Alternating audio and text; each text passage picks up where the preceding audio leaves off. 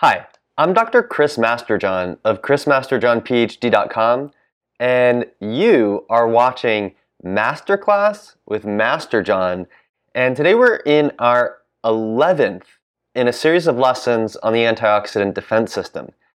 In the last lesson, we talked about how the pentose phosphate pathway is what produces NADPH, and NADPH is an energy carrier that is derived from the B vitamin niacin that takes energy from glucose, transfers it with the help of the enzyme glutathione reductase dependent on the other B vitamin riboflavin, which is vitamin B2, takes that energy that originally came from glucose and donates it to glutathione so that glutathione can then use it in the antioxidant defense system. And what we're going to do today is round off our discussion of the ways in which B vitamins and the system of energy metabolism support antioxidant defense. And this lesson is not the end of the series, but it's the last lesson that actually carves out components of the system. So shown on the screen is the simplified version of the pentose phosphate pathway that we looked at last time. We can see that you have a shunt that goes out of glycolysis to make pentose phosphates. That's where you get NADPH. Those pentose phosphates can be the source of many different uses of 5-carbon sugars. And if you need those, great. But if you don't, you can return them to glycolysis. And your need for NADPH is almost always going to be in great excess of your need for 5-carbon sugars. So operating this as a shunt that can go back and forth is what allows you to get the NADPH that you need. So let's look at a couple things that can contribute to variations in people's ability to use this pathway for that purpose. The first thing we're going to do is zero in on this first step where we actually make the NADPH when we go from hexose phosphates to pentose phosphates.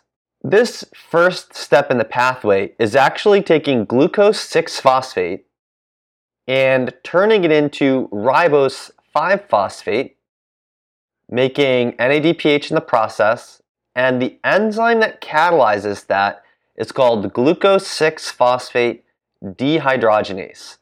The name straightforwardly follows from the fact that glucose 6-phosphate is having its hydrogens taken away along with electrons, and it's being dehydrogenated so that NADP plus can be hydrogenated to make that NADPH.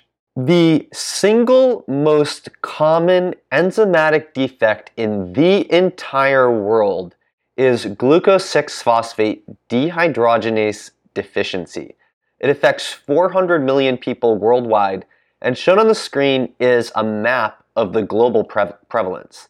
Now, you can certainly see that there are areas that are white, which are areas where this hasn't been measured, so it hasn't been studied completely, but you can also tell that there's so much data that is synthesized in this figure. You can clearly tell from that this has been viewed as super important and has been studied a lot. If you look at the United States, you can see that 4 to 7% of people in the United States have this. It's lower in Mexico, and it's very high in a spotting of other countries. It's higher in India, it's higher in the Middle East, but where it's really high is in sub-Saharan Africa. And to some degree, because there's so many African countries that aren't measured and are shown in white, that is, if you can just imagine that this dark brown is probably continuous down here, then you can see that the prevalence is very great there. And it's thought the reason that the prevalence is so great in sub-Saharan Africa is that has historically been where malaria has been a problem. And the malaria actually parasitizes the glutathione pool and other products in the pentose phosphate pathway. So if you can starve malaria of glutathione, unfortunately you have to starve yourself of glutathione in the process. But hey, if the malaria can't get your NADPH and your glutathione, then that's kind of good for you because the malaria are going to have a lot tougher time surviving. Now, the figures for the United States is an average across the country. If you look within people in the country, then you're going to see the highest rates among African Americans. So in African Americans, there is an 11% prevalence, and that reflects their ancestry from regions in Africa where malaria has been a problem. If you imagine, however, that malaria isn't a problem, suddenly that's not a survival advantage, that's a survival deficit, because it's not protecting you against any parasite, and now it's compromising your ability to support antioxidant defense. Glucose 6-phosphate dehydrogenase activity is also very well known as a cause of favism, which is an inability to tolerate fava beans because they have an oxidative toxin in them that most of us can handle perfectly well if we have good antioxidant status. But if you have glucose 6-phosphate dehydrogenase deficiency, you have a lot of trouble maintaining normal antioxidant status. Fortunately, it is incredibly easy to find out what your glucose 6-phosphate dehydrogenase activity is because LabCorp offers it, Quest offers it. It would be very easy if you're a doctor to order it. It would be very easy for you to ask your doctor to order it. It's even easy to use something like Direct Labs to order it yourself. Now, if we come back to the pentose phosphate pathway, we are now going to zero in on the ability to return pentose phosphates back to glycolysis. And in order to do that, we need to rearrange them into hexose phosphates and triose phosphates because there aren't any pentose phosphates in the glycolytic pathway.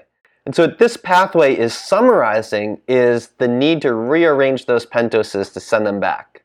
Sending those pentoses back actually requires a bunch of steps. But the critical one that we're going to talk about in this lesson is a step catalyzed by the enzyme transketolase. Transketolase is shown on the screen as TK, and it uses a cofactor thiamine pyrophosphate, TPP, which is derived from the B vitamin thiamine, also known as vitamin B1. Its role is to take a 2-carbon unit away from a pentose phosphate and add it to another pentose phosphate. In the process, you get a septose phosphate, which is a 7-carbon sugar, and a triose phosphate, which is a 3-carbon sugar. That triose phosphate is now ready to get sent back to glycolysis. The septose phosphate is not. It's going to undergo other steps of metabolism, and we're not going to talk about all of them because the point here isn't to look at the pathway comprehensively. But this part of the pathway is the other key step that can be affected by nutrition and lifestyle and related factors like that. In a few minutes, we'll talk more about what can affect thiamine status. However, there are other things that affect transketolase activity as well.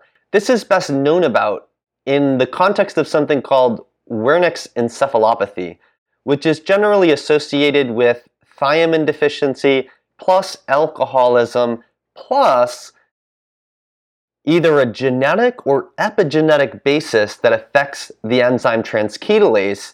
To this day, we don't really know the details. Many years ago, it was thought that this was genetic. Current thinking with current evidence is that it's actually epigenetic. But the exact basis we don't really know. What we know is that some people who are vulnerable to Wernicke's encephalopathy, you can take their cells and you can measure their transketolase activity and it will be low even if you try to restore the thiamine to the cells, and if you culture cells from those cells and reproduce the cells, that defect continues on. So there seems to be some kind of modification to the enzyme that is independent of thiamine status.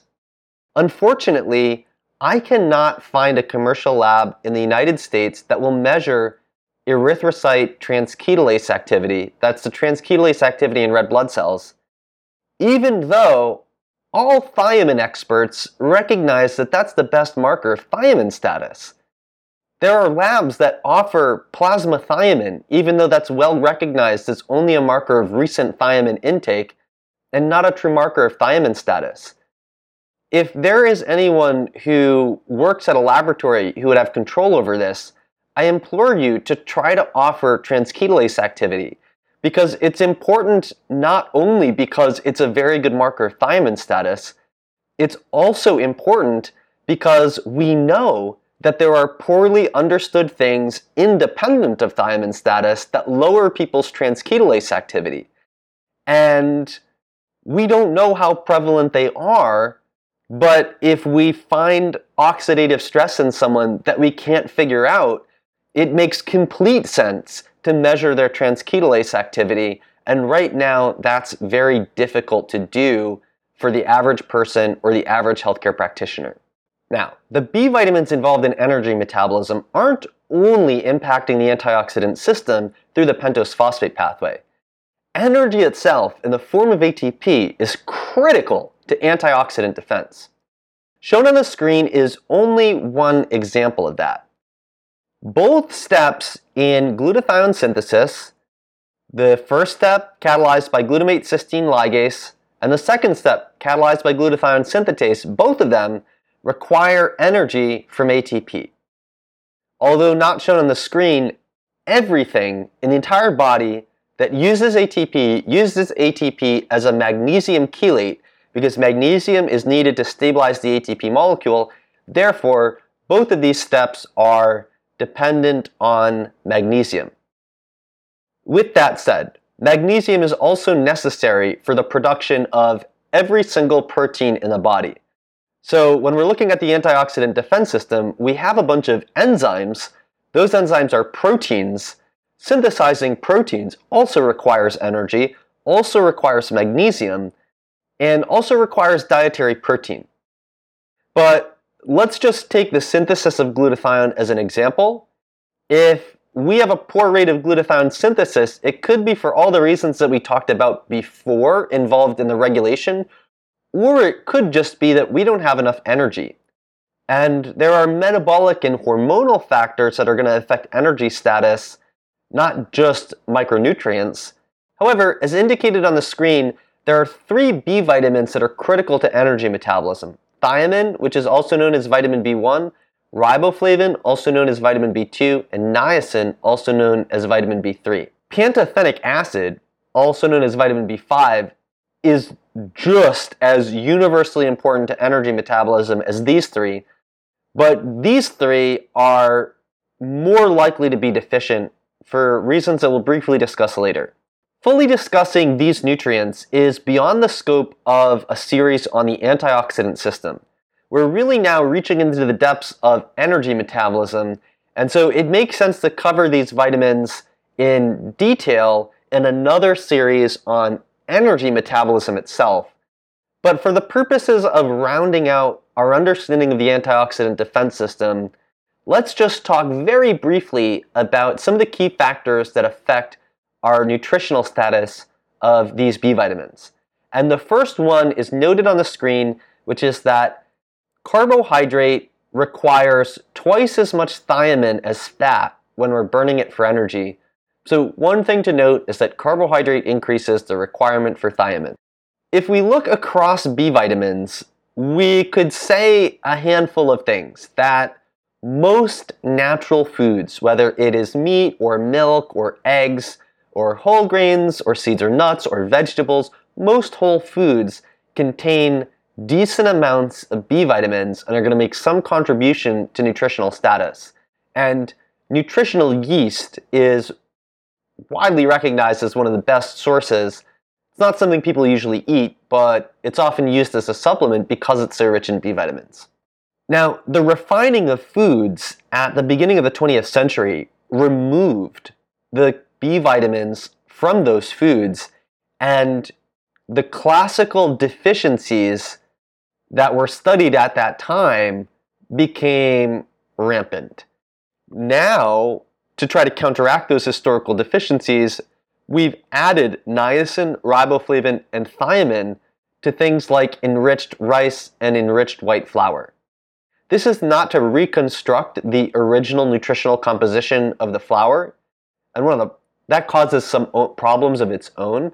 But what it is a way of managing a public health policy to recognize that historically those deficiencies were so prevalent, and now they're virtually eradicated because people can continue to eat refined foods, and although that might not be the healthiest options for them, it's not causing overt deficiencies of these vitamins. So what could cause a thiamine deficiency? Well, out of all these B vitamins, thiamine is the one that's most sensitive to heat. Even pasteurization of milk destroys 20%. Typical baking causes 20 to 30% losses. And pet food processing causes 90% losses. It's almost baffling to think about how pet food is made with respect to thiamine. What they do is that they add 10 times more thiamine than they want to the food because they know that 90% of it is going to be destroyed, and then they obliterate it, and there's just enough left over to satisfy the animal's nutritional requirements. The interesting thing about thiamine is that the most likely causes of deficiency aren't low thiamine intakes. They're low thiamine intakes compared with other factors that antagonize thiamine status. One of those is thiaminases, enzymes that break down thiamine that can be found in raw fish. Now, clearly, the consumption of raw fish is associated with good health in a variety of cultures. However, if you were to eat mostly raw fish as your main source of calories, that could put you at risk of thiamine deficiency. This was originally discovered in North America during attempts to domesticate or semi-domesticate wolves and feed them exclusively on raw fish. That caused overt thiamine deficiency in the wolves, and that's how it originally became studied. Now, there are other cases where, for example, in the rumen of a ruminant, you may have overgrowth of bacteria that produce thiaminases or thiamine antagonists. And in fact, in humans, there can be a bacterium in the gut that was a long time ago called Clostridium thiaminolyticus and is now called Panabacillus thiaminolyticus. And I don't know how prevalent that is, and I also don't know if it's the only example of a gut bug that can destroy thiamine. However, there is a possibility that some people could have overgrowth of bacteria in the intestines that degrade thiamine or otherwise antagonize it. There are also regional outbreaks of thiamine deficiency among animals, for example, in dead zones around the Baltic Sea. And in these cases, what you find is birds that will have thiamine deficiency so intense that they have seizures or they're paralyzed. And if they have a more moderate deficiency, they produce eggs that have much lower levels of thiamine, and then other animals eat those eggs, and the deficiency spreads through the food chain. The exact causes of these outbreaks aren't known, but it's thought to be thiamine antagonists that are synthesized by algae in the dead zones. There are also some traditional foods, and one example is in southwestern Nigeria, there is a moth whose larvae is eaten in the rainy season, July to October, and it has heat-resistant thiaminases that cause thiamine deficiency in this population. And the picture on the screen is of a different moth. I couldn't find one of the Anaph venata. I have no idea if I'm pronouncing these things right. But anyway, that particular moth, its larvae has been associated with thiamine deficiency. Part of the problem is that it's eaten in the context of a very high carbohydrate meal, and the high carbohydrate meal is increasing the need for thiamine. Meanwhile, the population has a general background low intake of thiamine. So when you combine low thiamine intake with high carbohydrate, which increases the need for thiamine, with thiamine antagonists produced in these larvae, then you can wind up with serious thiamine deficiencies. The most likely cause of riboflavin deficiency is going to be destruction of riboflavin in foods due to exposure to light. Riboflavin is incredibly sensitive to light, And one of the issues with using clear bottles on the shelves of stores was that the light in the store would destroy the riboflavin in the milk. So there were two adaptations to this. One was to shift to paper cartons, and the other was to set up shields in the store that would block the wavelengths of light and stop them from hitting the milk on the shelf. Now you can imagine though that, do you take the same protection at home? Does every milk producer take the same protections during the transport of the milk? If you are buying milk from a farmer's market, do they keep it in a dark place during the transport and when they're there? These are all important considerations to make sure that we maintain good riboflavin content in our foods. A deficiency of niacin is extremely unlikely because we can make our own niacin. However, there are a few possible causes.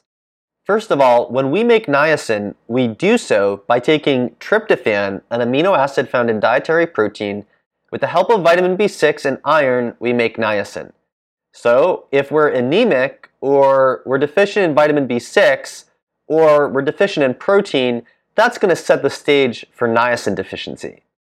However, even still, we're going to have one of those things plus a very low intake of niacin.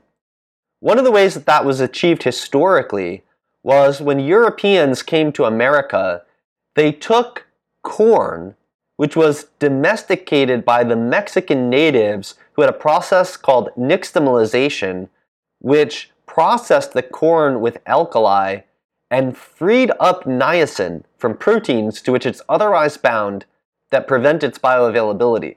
But European Americans took the idea of corn without taking the idea of nixtamalization, and eventually many parts of the United States were eating diets that were mostly corn. So the corn was not processed with alkali, the niacin was very poorly bioavailable, and the diet didn't contain enough tryptophan from protein and maybe other nutrients as well, like iron and vitamin B6, so endogenous synthesis of niacin was also very low, and all of those things conspired together to produce true niacin deficiency. One of the nutrients that I didn't really focus on in this lesson is pantothenic acid. Pantothenic acid is a component of coenzyme A. Coenzyme A is universally found all over energy metabolism as a carrier of fatty acids, of 2 carbon units, and of many other molecules that allow us to break things down and derive energy from them. Pantothenic acid derives its name from the Greek word pantos, which means any, all, everything, everywhere, because pantothenic acid is so common in foods that it has been almost impossible to observe a true overt deficiency of it except in concentration camps during the war and experimental animals. Now, that's not to say that there's no place for discussion about whether variations in pantothenic acid intake could affect our health status, but looking at these in detail really truly belongs in a series of lessons on energy metabolism itself. Alright, there we have it. This discussion basically rounds out how the system of energy metabolism supports the antioxidant system and completes our discussion of the individual components of that system. Alright, I hope you found this useful and enjoyable. Signing off, this is Chris Masterjohn of chrismasterjohnbhd.com. You've been watching Masterclass with Masterjohn, and I'll see you in the next video.